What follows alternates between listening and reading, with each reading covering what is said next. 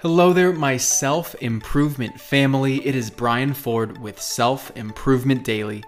Take ownership of your personal development one tip at a time.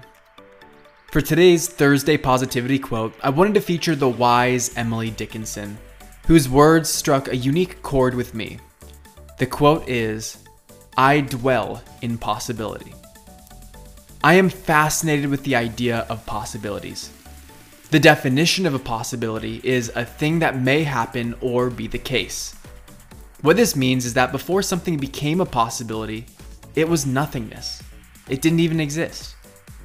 Your ability to imagine something and assign it as something real in your imagination then makes it possible, which makes it infinitely more likely to happen. This relates closely with my personal meditation practice and spirituality. That shift from nothingness to a possibility is simply a change in awareness.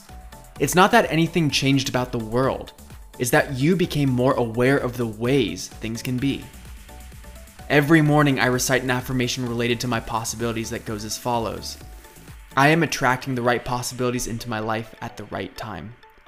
In other words, I trust that the universe will bring my awareness to the things I need when I need them. But Dickinson takes an even stronger approach. I dwell in possibilities, she says. You might think that dwell refers to overthinking or ruminating on a decision, like dwelling on a problem, but that's only an application of the true meaning, which is to be in a specified place, to live, like a dwelling.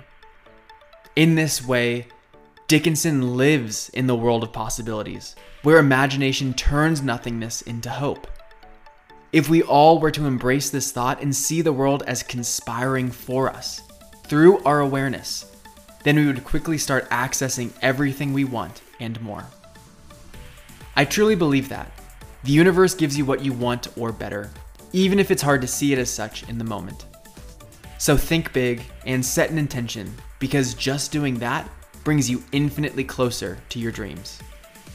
Thank you for listening, and I'll see you next time on Self-Improvement Daily.